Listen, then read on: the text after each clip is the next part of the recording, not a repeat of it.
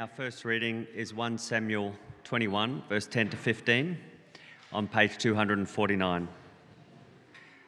That day David fled from Saul and went to Achish, king of Gath. But the servants of Achish said to him, "Isn't this David, the king of the land? Isn't he the one they sing about in their dances? Saul has slain his thousands, and David his tens of thousands." David took these words to heart and was very much afraid of Achish, king of Gath. So he pretended to be insane in their presence. And while he was in their hands, he acted like a madman, making marks on the doors of the gate and letting saliva run down his beard. Achish said to his servants, "Look at the man. He is insane. Why bring him to me? Am I so short of madman that you have to bring this fella here to carry on like this in front of me? Must this man come into my house?" Our second reading is Psalm 34, page 478 of the Church Bibles. Of David, when he pretended to be insane before Abimelech, who drove him away, and he left. I will extol the Lord at all times. His praise will always be on my lips. I will glory in the Lord. Let the afflicted hear and rejoice. Glorify the Lord with me. Let us exalt his name together. I sought the Lord, and he answered me. He delivered me from all my fears. Those who look to him are radiant. Their faces are never covered with shame. This poor man called, and the Lord heard him.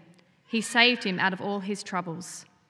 The angel of the Lord encamps around those who fear him, and he delivers them. Taste and see that the Lord is good. Blessed is the one who takes refuge in him.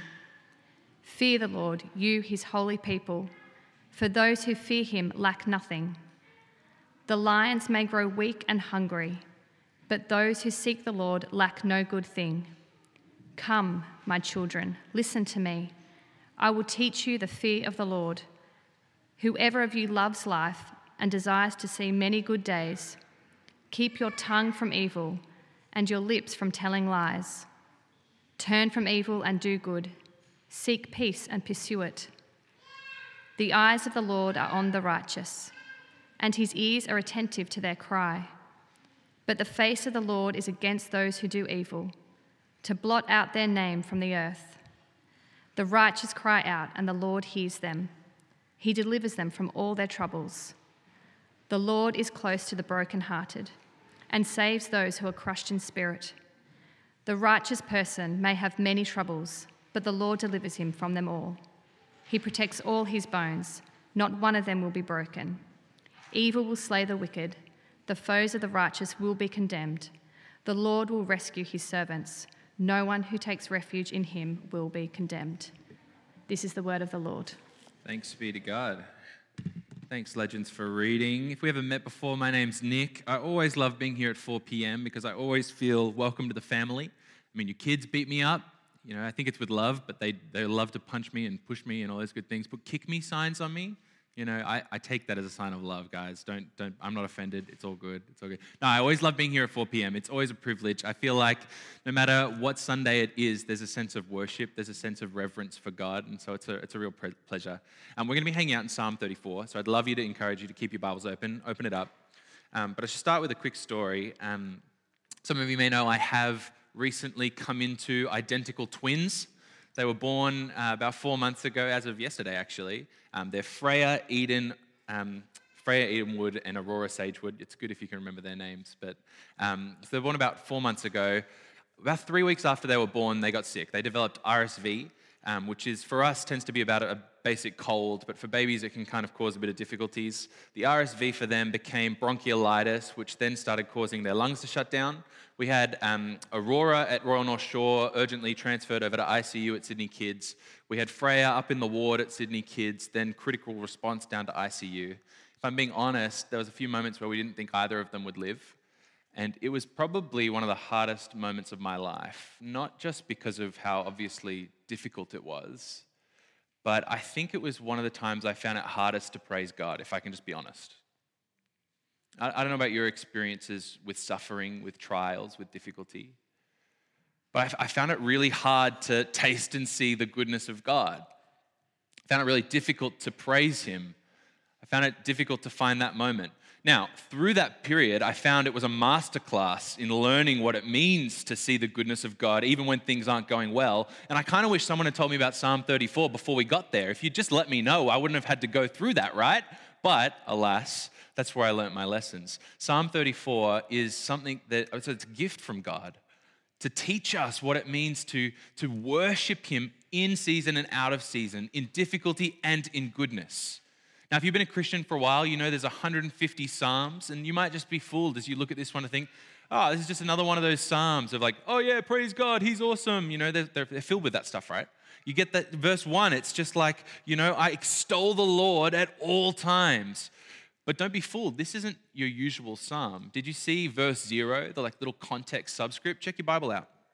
It says, of David, when he pretended to be insane before Abimelech, who drove him away, and he left.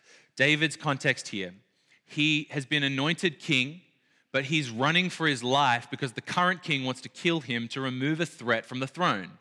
He's brought before a foreign king, and he has to pretend to be insane, literally frothing at the mouth. Try and picture it, right? It's just like dripping down his face just to try and get out alive. And this is the man who's a king who's going to have to deal with this foreign king shortly. He gets delivered from this short little moment, but he's still on the run. He's still in effective exile. He's still threatened with his life being taken at any moment. And then he pens the words, verse 1, I will extol the Lord, bless the Lord, praise the Lord at all times. Now, praise, worship is not reserved for moments where we feel good and things are going nice and smoothly. Praise is a decision that we make to give God the worship that He deserves in every season. Praise is a decision where we see the goodness of God. As we walk through the dark valleys, we say, I will seek your goodness no matter what, God. And that's why David beautifully invites us at verse 2. I will glory in the Lord. Notice, let the afflicted hear and rejoice. This isn't for the person who's having a lovely time in life, sunshine, daisies, and rainbows. Please come worship Jesus. This is specifically for the afflicted. This is for those who are feeling the pain, the suffering, the difficulties of this world. It's an invitation to come in. We need to reframe our picture of praise. It's not just that moment, you know, at a conference when that person's got two hands in the air and they're just worshiping with their eyes weeping. Or some of you, you got your hands firmly in your pocket and your mouth pursed, and that's the moment you're having an experience of God. I don't know what your vibe is, but that's not what is happening here. It's not about an emotional experience of God because the keys are awesome. Rachel, we see you. You did a great job. But that's not what worship is. Worship is to step back and say, God, you can have all of me no matter what. So for me in hospital with the twins, I'm living in a little shoebox for about 2 weeks, and it was a moment to acknowledge my fear in the presence of God and not try and sort it out on my own in the peripheral. You know what I mean? Sometimes when you just get into a dark corner, you just kind of put your head down and try and sort it out yourself. To seek the goodness of God in difficulty for me was to actually take my fears and lay them at the feet of God and say, God, I know you are good. What is going on here? It was a moment to meet with God in suffering, rather than, I think what often we do is try and sort the issue out, and then after it's all come good and we're standing on the other side when we're like, yeah, look how good God is, but we didn't actually talk to God at all during the suffering. No, this is a call to take that suffering and actually in the presence of God work through that. For me, it was a time to just start praying ceaselessly and actually see God turn up. I think this psalm is a promise that God does still act in power, that when we pray, He does deliver, He does help, He does come through. And so it's a moment for us to press in, not pull back. And from start to finish, I think suffering is a moment for us to depend on God, really, at the end of the day. Suffering is often a gift from God. It doesn't seem like it, it's hard, it hurts. But it's through suffering that we can get a unique glimpse of God that we otherwise wouldn't have had. We can get an experience of His goodness that if everything was always good all the time, we never would have known Him in the way that we knew Him. So we need a new posture of praise. So I don't want to go through this whole psalm. There's just two really clear invitations from David that I think we need to grab hold of. Verse 8, taste and see that the Lord is good. That kind of captures that first section of the psalm. The second one is verse 9, fear the Lord, you holy people, for those who fear him lack nothing. We're going to taste and see that the Lord is good, and we're going to fear the Lord. Doesn't seem like those two things should go together. Oh, he's so good, so now I'm afraid, right? But we're actually going to see those two things are actually intermingled. They need to come together, and it's not just something that's just stuck in the Old Testament. So first, let's have a look at taste and seeing the Lord is good. Verse 4 to 7, you get this beautiful picture of David coming out of this insane moment. He says, verse 4, I sought the Lord, he answered. Verse 5, I looked to him, and my face was radiant. I called, and the Lord heard me. The angel of the Lord encamps around me. He's reflecting on the goodness of God. And so then he says to you and to me, look at what I went through. Come with me. Taste and see that the Lord is good. Now, this isn't some clinical, come and read a nice theological dictionary and come to some agreeable terms about who the infinite one is. This isn't sign up to a philosophy course and come to a really great theistic point of view that you can argue with your friends. This is taste and see. Taste. It evokes experience, right? Can you remember the best meal you've ever had? I remember on my honeymoon, we were in Vanuatu, and we were at this restaurant, and there was snails on the menu, and I just got so excited. I love snails. Anyone like snails here? Anyone? A couple of you. Bless you. Bless you. I said, Beck, you need to eat these snails. And she said, there is no way in this world that I'm touching those snails, Nick. I said, they're delicious. You need to try them. You need to step out more. She says, Nick, this is our honeymoon. We're supposed to be in love, not pushing me to drink slimy, disgusting snails from the garden. I said, that's fair, but just try one, right? Okay, so she gets one of the snails. I'm just watching her, right, as closely as I can. She eats the snail, and you just see her face light up, and then you see it go dark because she realizes she doesn't want to admit that she loves it, right? She tastes it. She says it's garlicky and buttery. You know, I said, is it slippery and slimy like you thought? She's like, no, it's just so nice. It's smooth. It's delicious. To this day, every anniversary we get, we hunt down some French, and we eat snails, right? Taste and see that the Lord is good. It's an experience that lasts with you. It's not just facts that you know. Snails can be good. Learn that, okay? But it's an experience that becomes a part of you in a way. I want you to think about your greatest experiences. Maybe it was your first roller coaster. For me, it was the Beastie at Wonderland. Anyone know what I'm talking about? It was awesome. Maybe you've been skydiving. Anyone? It is my worst nightmare in the absolute world, but bless you. Maybe you had a great time. My little friend over here, she's been skydiving. Bless you, sister. Maybe you remember your first kiss. The teenagers in the room, you've never been kissed. I know it. You would never do that to your parents. These experiences that define us. Maybe it's that moment you opened the letter to your uni degree of your dreams. Maybe it's when you got that promotion, you know where you were sitting at the time. It's these things that just aren't just a memory, but something that form part of us, right? We're being issued an invitation to come and taste the goodness of God. Not to just know the goodness of God, but to know the goodness of God. So it's taste, but then it's see. This isn't just like, hey, go to the optometrist and get your vision checked. If we get the right glasses, maybe you'll be able to see God correctly. I think this is more about beholding God. There's a beauty in just standing and planting yourself in the presence of God and just seeing him for who he truly is. It's the first moment when I saw Beck when we were dating and it was long distance. It had been about 2 months since I'd seen her in the flesh and I saw her turn the corner. I can still remember what she was wearing. I know, it's romantic and soppy, but it's true. It's that maybe you've done the road trip down south and you come through Kiama and you're going up into the headlands and suddenly it just opens up and you see ocean. Do you know what I'm talking about? You just can't help but see the glory that is before you, the vastness. I remember I went to Fiji and I turned up in the night and we got into this sketchy van. I wasn't sure if I was being kidnapped or not, but we went out to this campsite in the jungle. We went to sleep and we woke up the next morning and I can still just picture this beautiful vision. There's just mountains of green before me, just eclipsed by a sunrise of gold. And it was just the most beautiful natural sight that I've ever seen. It sticks with me. Come and see the God who shines greater than any sunrise you've ever imagined. Come and taste and just enjoy him with your whole being. I think this is a call to learn to experience the reality of what we already know. We need to experience the reality of what we already know. If you're not a believer here, we want you to see and enjoy God for the first time. But if you've been a believer for a long time, perhaps you've started to let things just kind of fade into the background. You believe about God, you know that you're saved, Jesus died for me, yeah, cool. But God is kind of this feature that helps you through life rather than, I guess, the driving force of your existence. I think because the Christian life is a marathon and not a sprint, sometimes we just kind of get into that autopilot mode, just keep moving.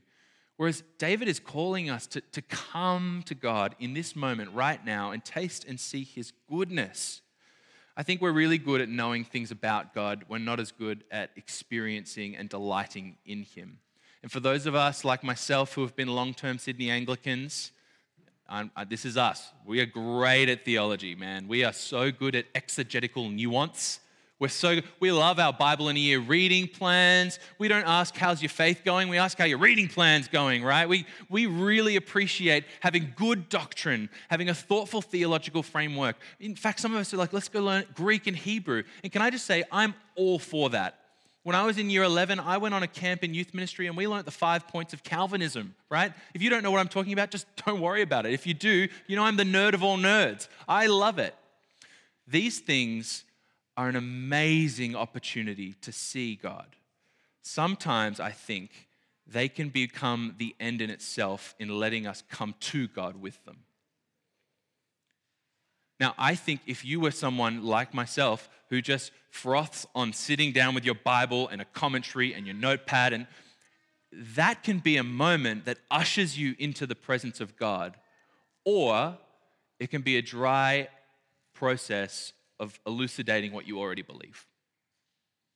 We need to taste and see, not just look from a distance and remember some facts about God.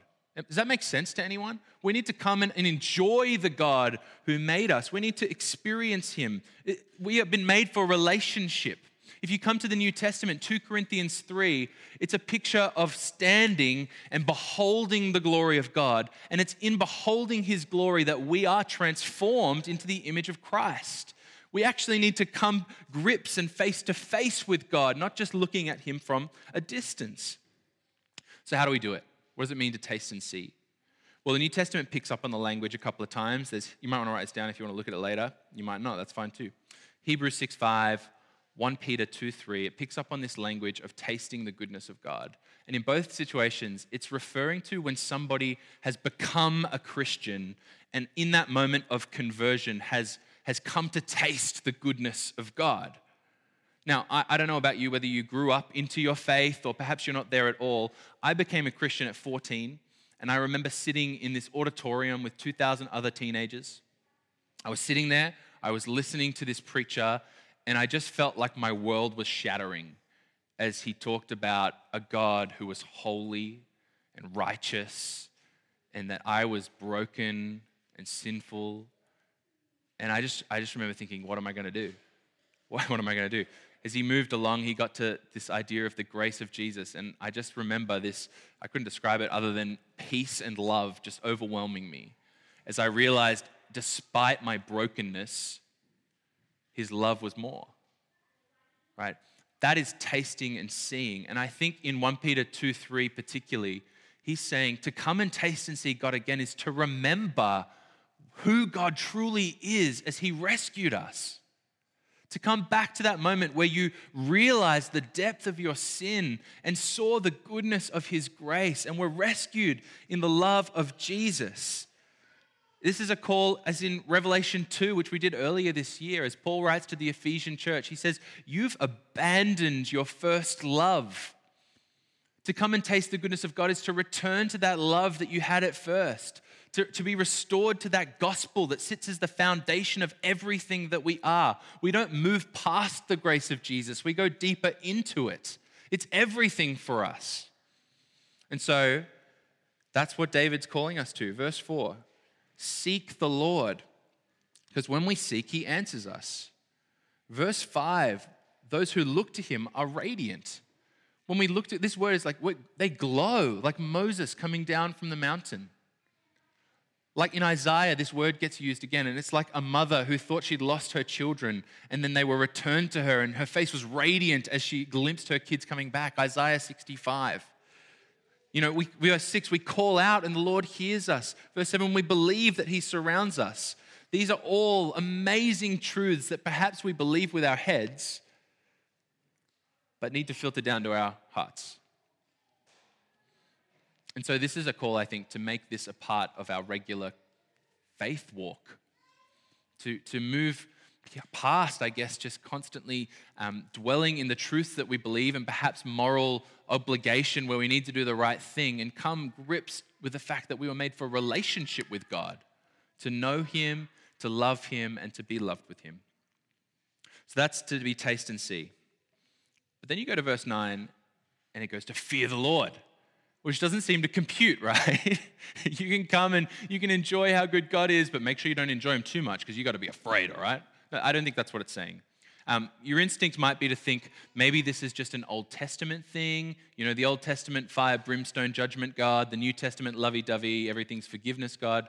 Apart from that being a false dichotomy, fearing the Lord is something that comes through into the New Testament as much as it is in the Old. You can check out Luke 18, and there's a judge who doesn't fear God, and that's why he's unrighteous. You can go to 2 Corinthians 7, and it's a picture of God's people growing into holiness because they fear the Lord. But I think the most useful verse for us is Philippians 2:12, where Paul's writing to a church, and he says this iconic phrase, you might have heard it, work out your salvation with fear and trembling. Work out your salvation with fear and trembling. Salvation, you have been saved, rescued, redeemed, and forgiven by the love of Jesus. It's done. But at the same time, you've got to work it out with fear and trembling. It feels like a bit of a paradox. It feels like we're stepping into a weird, uncomfortable place. Is our salvation contingent? Do we have to be good people to be saved? Do we have to? What's going on here? Let me help you with a quote from a guy called Michael Reeves. He wrote a book called The Fear of the Lord. Telling. It's about 80 pages. Cost me $10 on my Kindle. If you're interested, I recommend. He says this: the living God is infinitely perfect and overwhelmingly beautiful in every way. And so we do not love him aright if our love is not a trembling, overwhelmed, and fearful love. In a sense, then, the trembling fear of God is a way of speaking about the intensity of our love for God. Does that make sense? Let me read that last line again. In a way, the fear of God is a way of speaking about the intensity of our love for God. As we come to the cross of Christ, the heart of our salvation, there's trembling, right? Because if you see Jesus hanging on a cross clearly, you can't help but notice two things. One, my sin is so revolting and dark, it required God himself to die for me. And two, God loves me so much that he would go to those lengths, even though I've done some terrible things. Right? Those two things come hand in hand. And so you can sit there in grace. You do nothing to deserve it, but there's still a sense of reverence that you can't believe that we've been loved like this, right? We can't believe that God would go to the lengths that he went to make sure that we could return to him, so that we could be saved. So the fear of the Lord is not being afraid of God. It's about coming to him with a sense of reverence and awe and grappling with who God truly is. He's not just this, lovely person in the sky who says, oh, no, you're forgiven. He's a just and holy God who sent his own son to be killed on a cross so that we could be forgiven. The cost was incredible because his love is absolutely incredible. I wonder if you've had moments where God has been more clear to you than ever before. I wonder what it was like.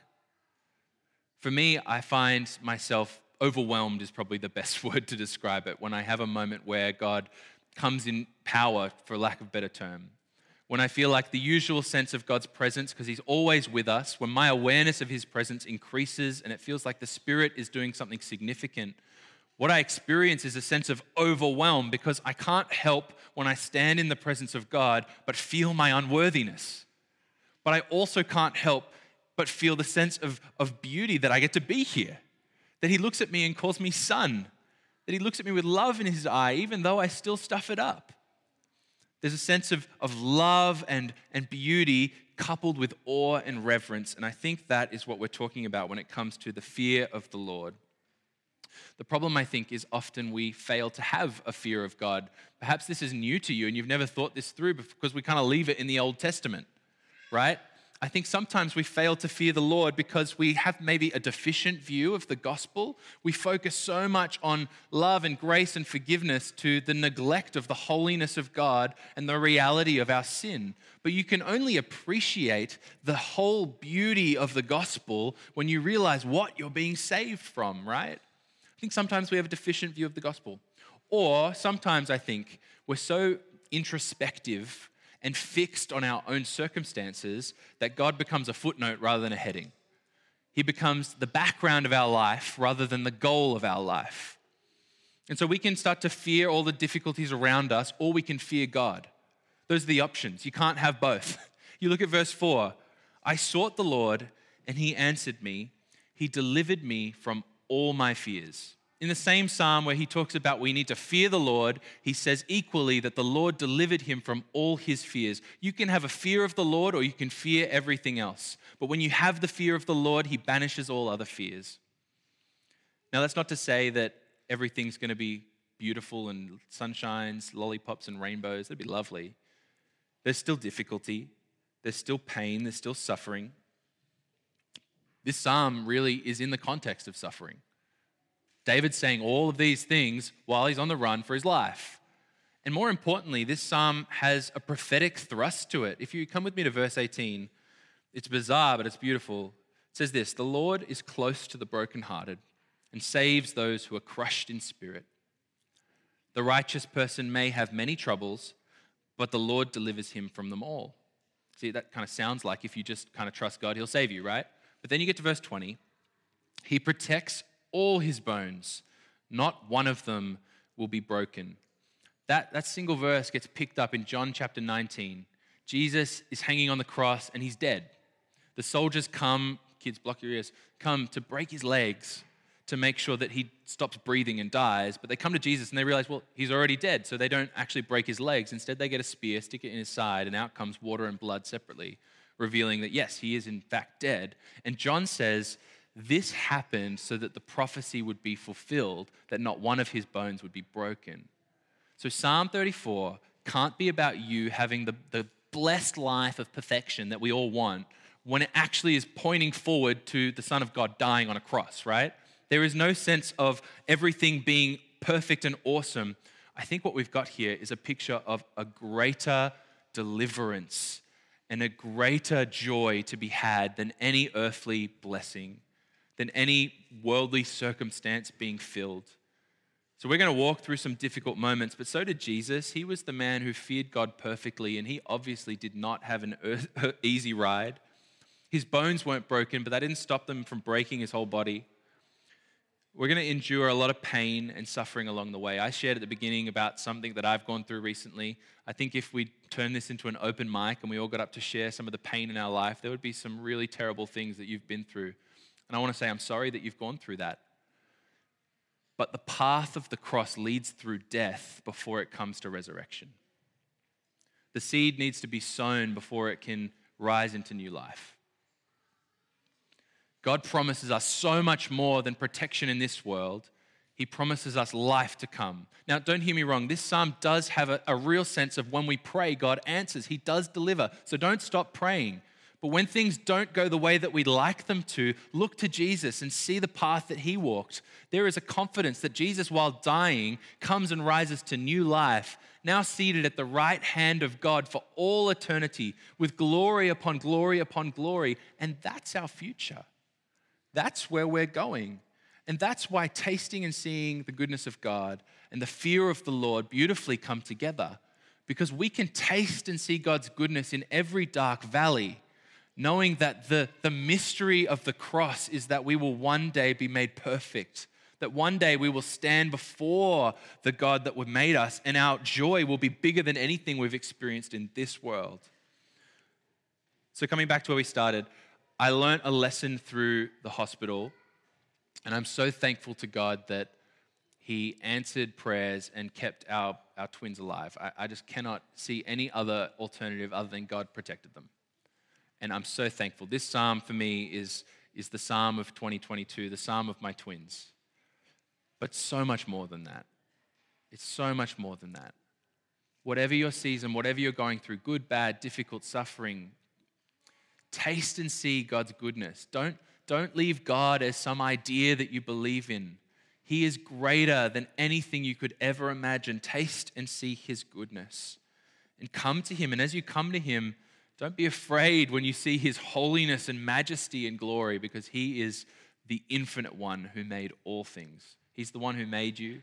He's the one who made you for him. And so come and taste and see his goodness. Let me pray. We'll keep moving. Father God, you are majestic in your holiness. You are ineffable in your justice. You are glorious in all that you are in this world. We want to thank you so much that despite how perfect you are, you still lavish us with the love of your Son, Jesus. God, please, would you break through our earthly defenses that stop us from truly coming and tasting your goodness? Would you lift our eyes afresh to see Jesus? Would you take the gospel that we know, that we believe, and show us again why it is the greatest news that rocked our entire worlds?